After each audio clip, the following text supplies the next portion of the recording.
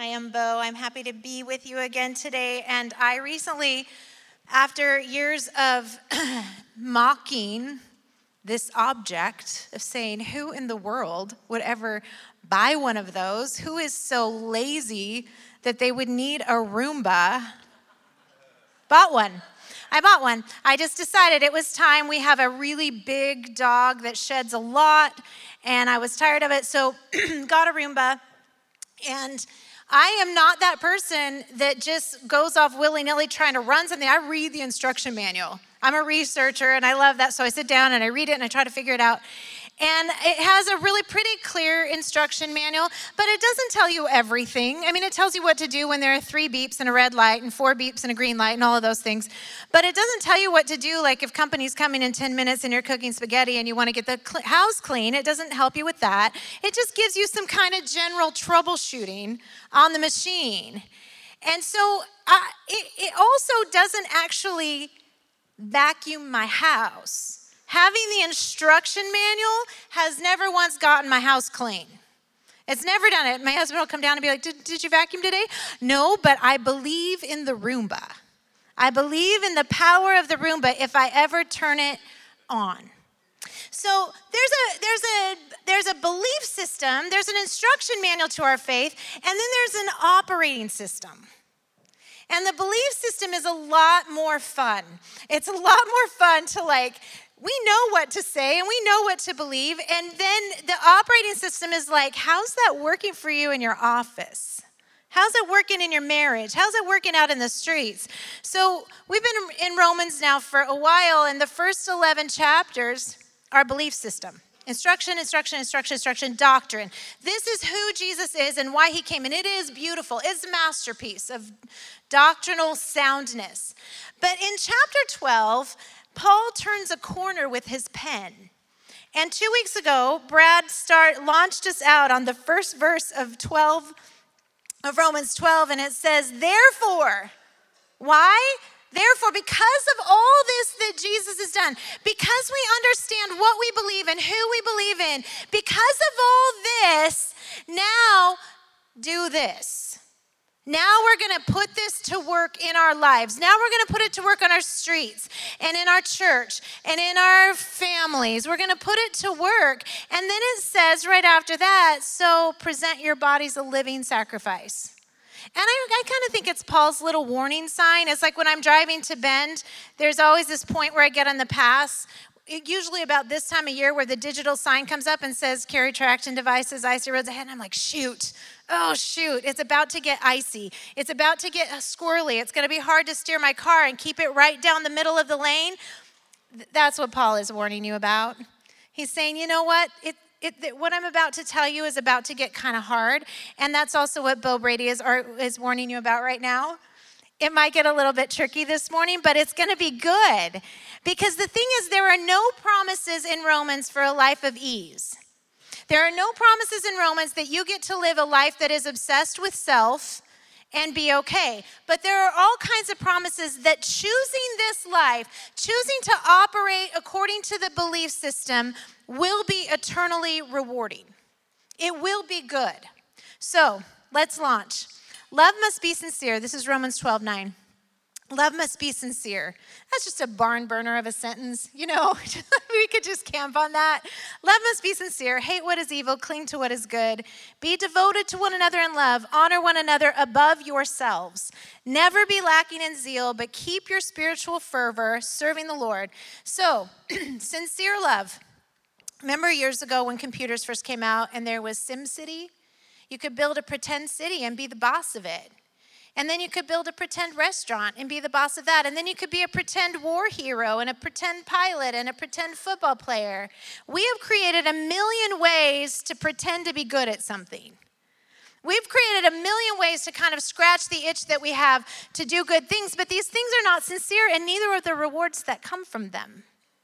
The money that we win playing a game is not spendable cash anywhere, because it's not real. And so Jesus says clearly to us throughout his whole ministry, your love must be real. It doesn't have to be perfect, but it's got to be real. We need to have real, genuine, sincere love. We are really prone in America to hyperbolic love. I love this smoothie. This burger is changing my life. It's just so easy to say. We're just prone to all kinds of ways to kind of puff each other up and make things good, but then our love must be sincere. Do we really feel it? It's just easy to spew baloney. It really is. It's just easy to talk a good game and never really get our feet, our boots in the trenches of real love. And you may think, I don't really know how to love real. Think back to the last time you can think of someone loving you in a real way, in a way that you knew was genuine. Love like that. Love like that. Then Paul tells them to keep their core values straight. He says, love what is good, cling to what is good, and hate what is evil. This is just Paul saying, you need to know what your list is. You need to know. There are things you love, and there are things you hate, and you need to keep the core values in the right order, in the right position, and you need to feed those core values. This is what, when people say, my family comes first, and then they get to retirement age and realize they have no relationship with their kids because they spent their whole life feeding the core value of wealth management. Ladder up against the wrong wall. Paul's saying, don't do that. Keep your core values straight. Hate what is evil. Hate what distracts you from the good things you're supposed to do, and cling to what is good. And then he says, never be lacking in zeal. And when I read this, when I was studying this, I was like, uh-oh, shoot. This one really got me because this last 3 years has made me tired. I'm just going to be real. It's made me really tired. I've been tired of fighting and tired of theological gymnastics that are going on in the capital C church right now. I feel myself sometimes just on the border of jaded, a little bit cynical. And that does not sound very zealous, does it? The cry of my heart over the past few months has changed. It used to be, God, fix your world or take us out of here. It's just super faith-filled. Fix your church. Fix your world.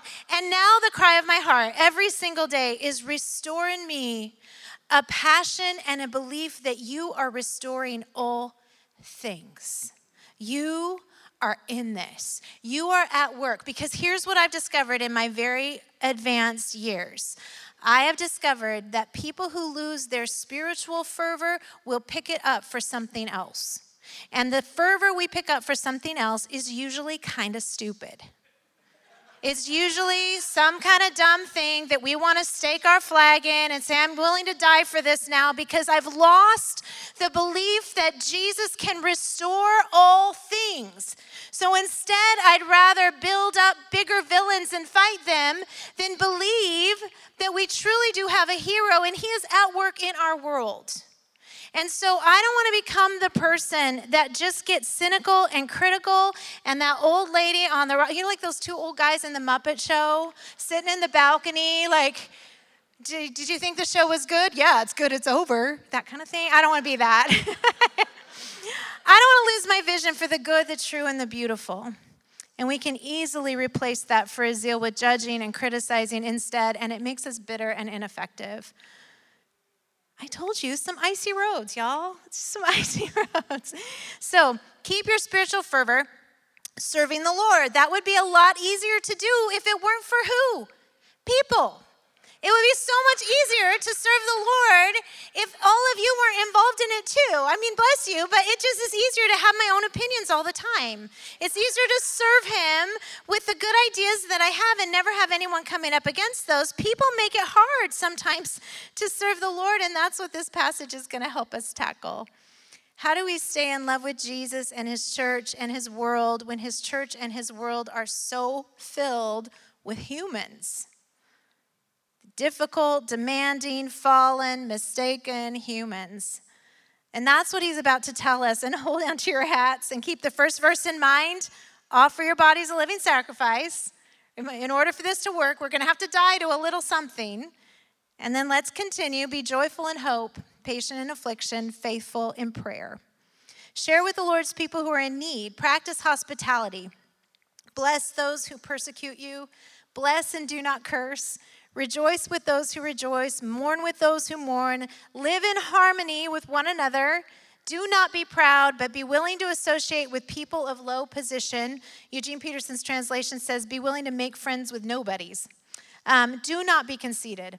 So Paul often writes in triplets. It's kind of standard of his. In fact, Paul does this really preacher trick of saying, one thing I'm going to do, and then he says three things. Press on toward the prize, forget what lies behind. It's just like a preacher. But he does here talk a lot in triplets, and in this one he says, be joyful in hope, be patient in affliction, be faithful in prayer. These three things. And these three things are all the product of work that is being done exclusively internally. This is internal work. And so I'm just going to right off the top say, unless you're willing to do the internal work, you're going to have to be extra careful with how you handle external conflict. The way we handle external conflict is going to land a lot on whether or not we're willing to cultivate inside a spirit of peace. So it says, be joyful in hope. Notice that in this passage, he also says, weep with those who weep. So this is not Paul suggesting emotional suppression. This is not him saying you always just have to be happy, happy, happy. This is not that. This is Paul saying, understand that in every circumstance you find yourself, there is the option of inviting in joyful hope. There's always the option, because the thing is, joy and grief are not mutually exclusive emotions. They can dance together pretty well. And so when we find ourselves soaked in sorrow, it's this heart that has always got an attentive spirit to the whiff of joy in the air. Where might I spot some joy? Doesn't cancel out my pain.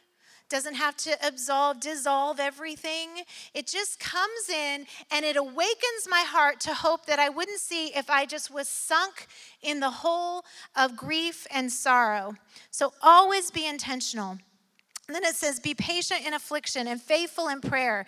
These three things are the internal setup for the external actions that he's going to talk about next. They are the fuel that moves us toward doing these things, these very hard things. And this is where we're going to camp for the rest of our time together. And this is really important ground. I'd say it's maybe some of the most important ground we're on as a church in the year 2022.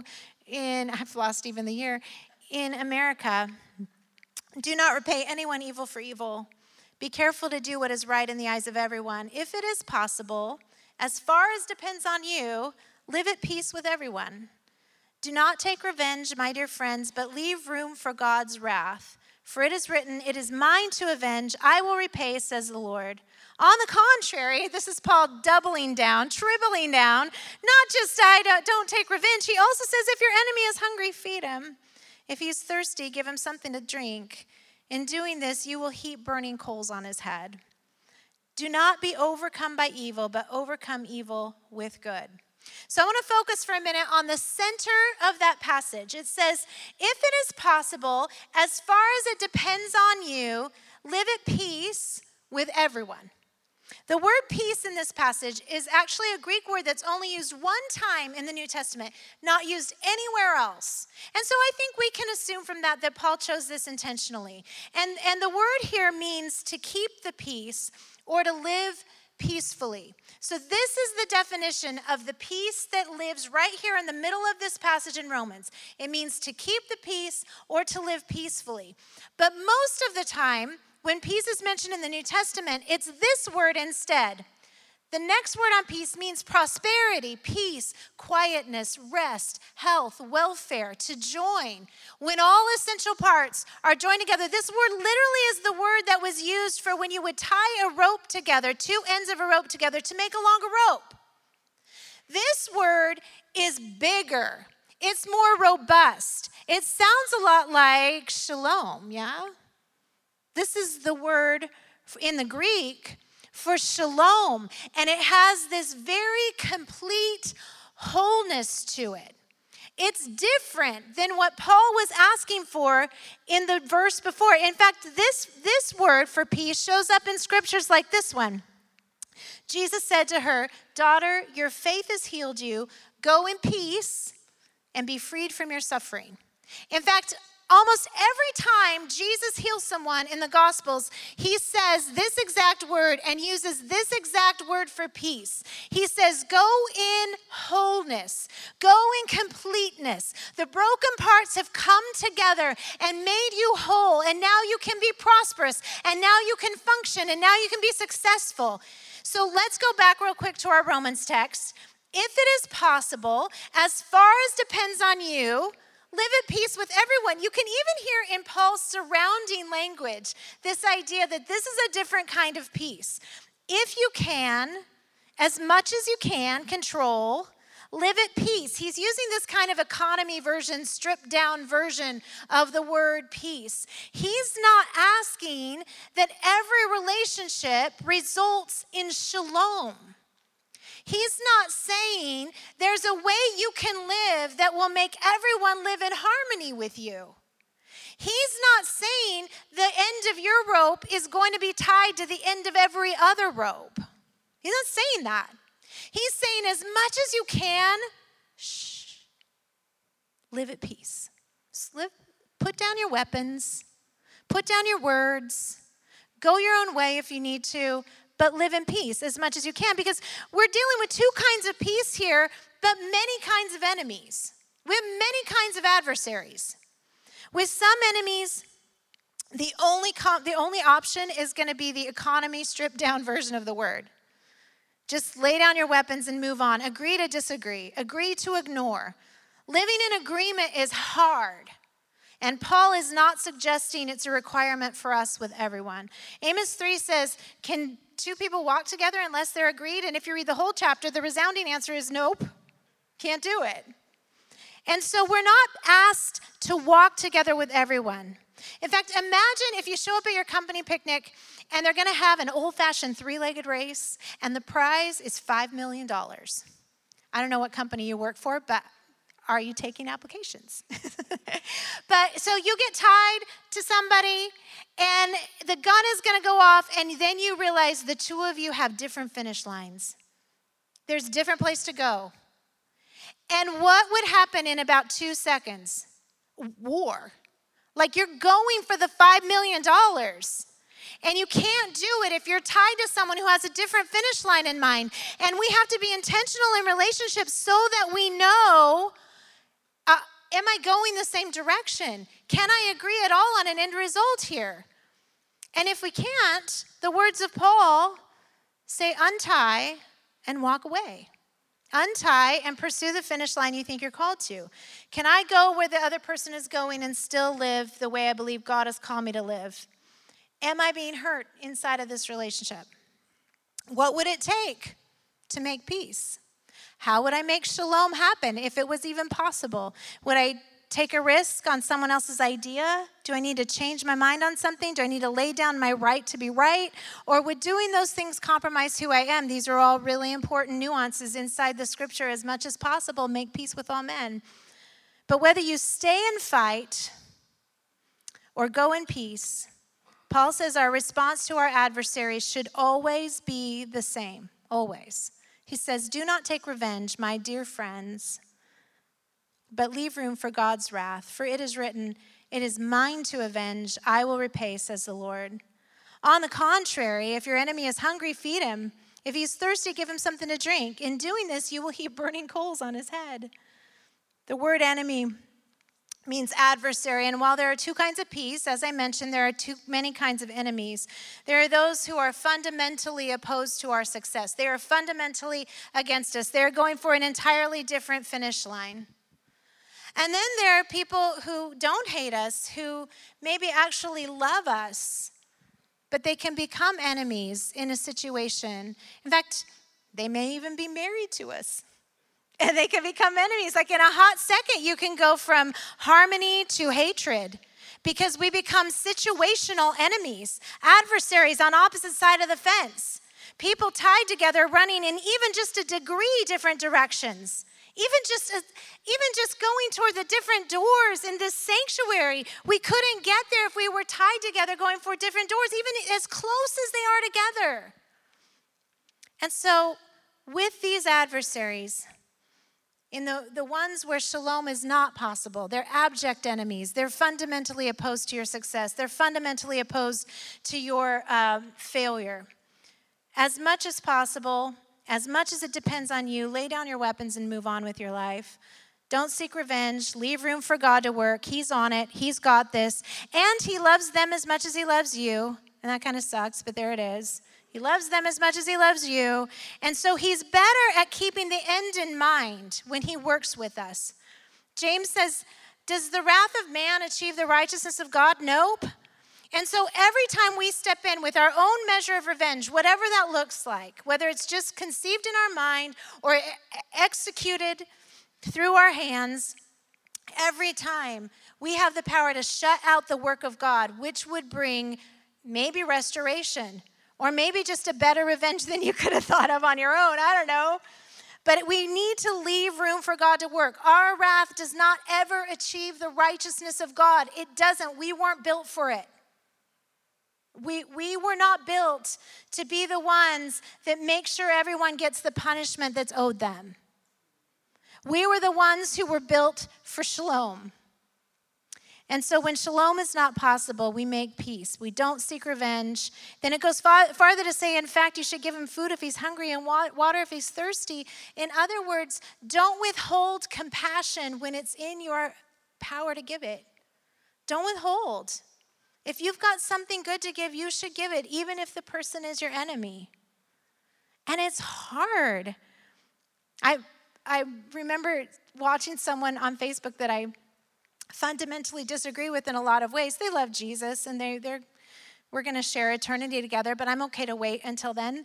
And so I was watching some of the things they posted, and they posted something that was just kind of innocuous, like a picture of their grandkid or something. And I did not want to click like. I did not want to click like it because I'm opposed to them on other things. And I was like, oh my word, what have I become? I mean, clicking like on social media is literally the least you can do. And I wasn't going to do it. And that is not, I mean, my like doesn't mean anything to that person. It doesn't even matter. What matters is what's happening inside of me. What matters is I become the person who's hoarding my stupid social media likes. That's gross. So, as much as in your power to give it. And then with the adversaries that aren't necessarily against us, they love us, it's a different story. So on the scale of enemies, from mortal enemy to Thanksgiving dinner political opponent, where do we find ourselves? What do we do? How do we make peace, as much peace as possible? I will tell you, I don't have this all figured out. And Paul's instructions are a compass, not a map. I was emailing with Steve Mitchell this week trying to get some theological help on this passage because it's a hard one. And he said something great. He said, this passage is guardrails. Paul isn't actually trying to tell us what to do in every situation. Paul is not trying to tell us how to vacuum the house while we're making spaghetti with company coming in 10 minutes. Paul is leaving a lot of room for us to have relationship with the Holy Spirit.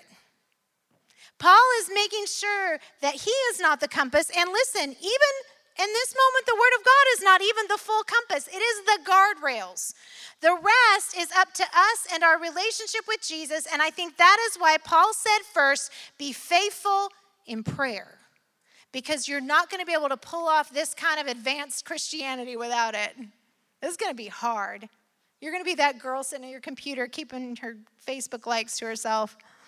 He gives us guardrails so we know when we're veering horribly off course, but our goal is to be right in the center lane of God's love.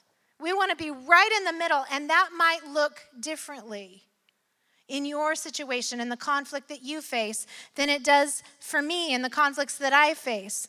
So I don't have all the answers, but I do have 4 questions that I think are good for you to ask yourself, and 1 action for every single person. The first question is, what is my goal? Peace or shalom? What do I want? In my relationship with my beloved, with my husband, shalom is always the goal, always. Always the goal. And so when we end up disagreeing on something, when we become adversaries on an issue, I have to ask myself, really, is this the $5 million finish line that I think I'm headed for? Really? Does where we eat dinner really, is that going to amount in something that's really a big win for me? And if I get my way at the expense of peace, have I won anything anyway? It's a little motto of mine. The only thing we can win in conflict is unity. That's the only prize, unity. And it's a big one. But you know what? It's hot out there. It's hard. It's emotional right now. I took my grandkids on a date a couple of years back, and the little one was like 3 years old, and it was going great. We were pumpkin patched, and we went to McDonald's for breakfast and all the things only a grandparent gets to really do. And at the end, he had a full-scale grand mal meltdown. He was and I don't know why. It just happened. Like he was inhabited by another life force. And I'm trying to put him in the car, and he's like holding onto the side of the car. And I finally get him plunked in his car seat, and I look him in the eyes, and I say, Lovey, what do you need right now? And he thinks for a minute, and he goes, nothing. Nothing. He had to just think about it for a second. And you find that in yourself sometimes? You're just worked up in this conflict, in this disagreement, and then you start to ask, what would make this better?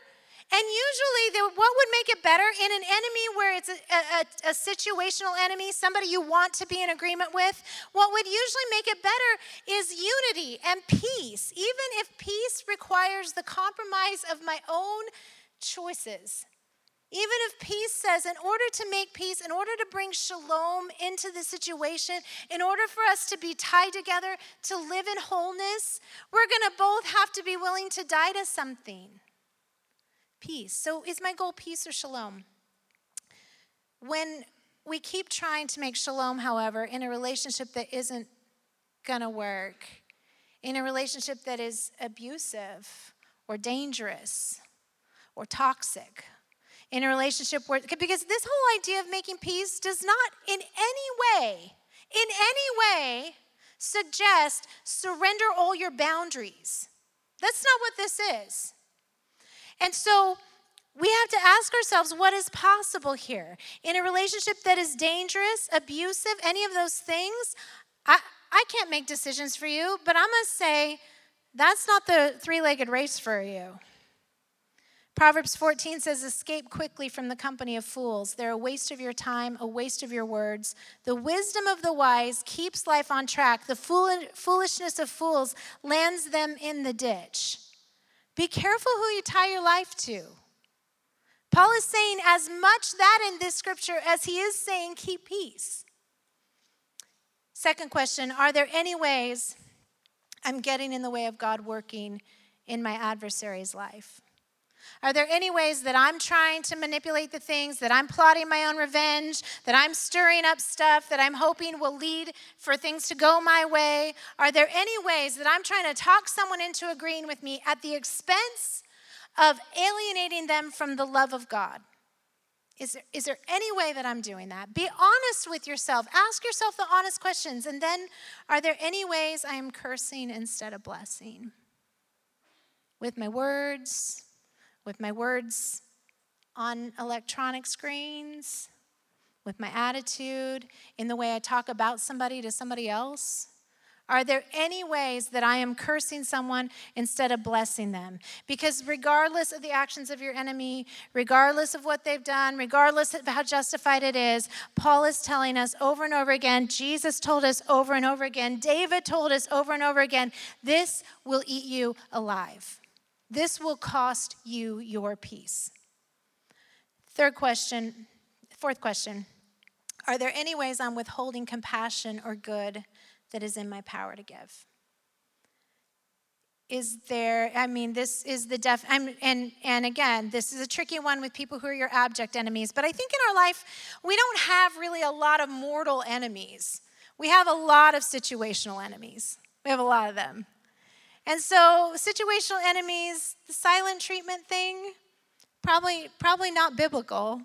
I'm withholding something to keep my own agenda alive, to keep my own self safe. Always be willing to say, I'm not going to, what I can give, I'm going to give. Within the boundaries that God has called me to, what I can give, I'm going to give. And then the one action that we're required to do with every single enemy, with every single adversary, and it is a really hard one, bless. We're required to bless. How do you bless someone? The word bless means to confer or transfer a blessing. Not something that you're stirring up inside yourself. You're not sowing a craft. You're not making something. You're transferring something. And so this is the way that I feel called to bless those who I feel are on the other side of my fence. You bless someone every time you sincerely ask for the mercy you have received from Jesus to be the same mercy they receive from Jesus. You don't have to make it up. You don't have to give them your own mercy, really. You just have to say, I want the mercy I've received to be the mercy they receive. You also bless them every time you refuse to curse them to someone else. There's an interesting note here, too, in this scripture because Paul misquotes Proverbs. And this is a funny thing because we know Paul and his credentials. He would have known this scripture well. But he says, if your enemy is hungry, feed him, all of that. And in Proverbs, it ends by saying, if your enemy is hungry, feed him because you'll heap coals of fire on his head, which kind of means you'll kill him with kindness. And then it says, and the Lord will reward you. But Paul skips that line. And instead, he says, if your enemy is hungry, feed him. If he's thirsty, give him something to drink. In doing this, you will heap burning coals on his head.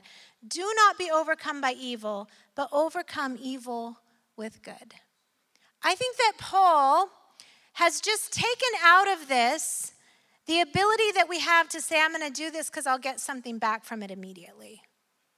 I'm going to do this because maybe God will see and give me something cooler.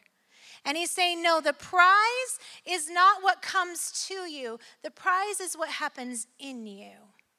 When you live subversive peace, peace that is counterculture, peace that goes against what everyone else is saying, fight for your rights, stand up for yourself, stake out your flag and guard your little field no matter what. When you're willing to say, I am going to make peace where it's possible, and I am going to make shalom where it's required, and beyond that, I'm going to treat every enemy, everyone, the ones at work, the ones that feel absolutely aimed against me, the ones that show up when we're trying to decide where to go for dinner, the ones, for me, I live in Bend sometimes, and the ones that are at the roundabouts because they never know how to drive on those things. They're my situational enemy. Use your blinker. Any enemy, I decide I am going to bless and not curse. Don't take revenge. Don't withhold the good that's in my power to give, because God is doing something in me and it matters. I have to believe that it matters. The way of Jesus being formed, wrestled into the icky parts of me is worth it. It's probably worth the enemy. It's probably why they're here. Because, I've had the blessing of having some really amazing, close heart friends with whom I am agreed. And I am richer for having them in my life. But I have grown more by having a handful of determined, noisy enemies than any other thing in my life. Any other thing? Shoot. Will you stand with me? I want to pray with you. Jesus, I recognize that in this room, there are a million kinds of conflict. People have brought it into the room today. They've brought it into their lives. It's hard. And Lord, I ask that you would cause us to be people who are subversively, counterculturally, peace bringers. We are those who are able to speak and love and live in peace with our enemies. And I want, with your head still bowed, I want you just to take a minute, and we are going to practice it right now. We're going to let the Spirit of Jesus become alive in us, and I want you to pick one enemy. Maybe it's an enemy of our country. Maybe it's an enemy of your life or your family or your whatever. I want you to pick one enemy, and I want you to just whisper a prayer over that enemy. God, bless them with the mercy that you have given me.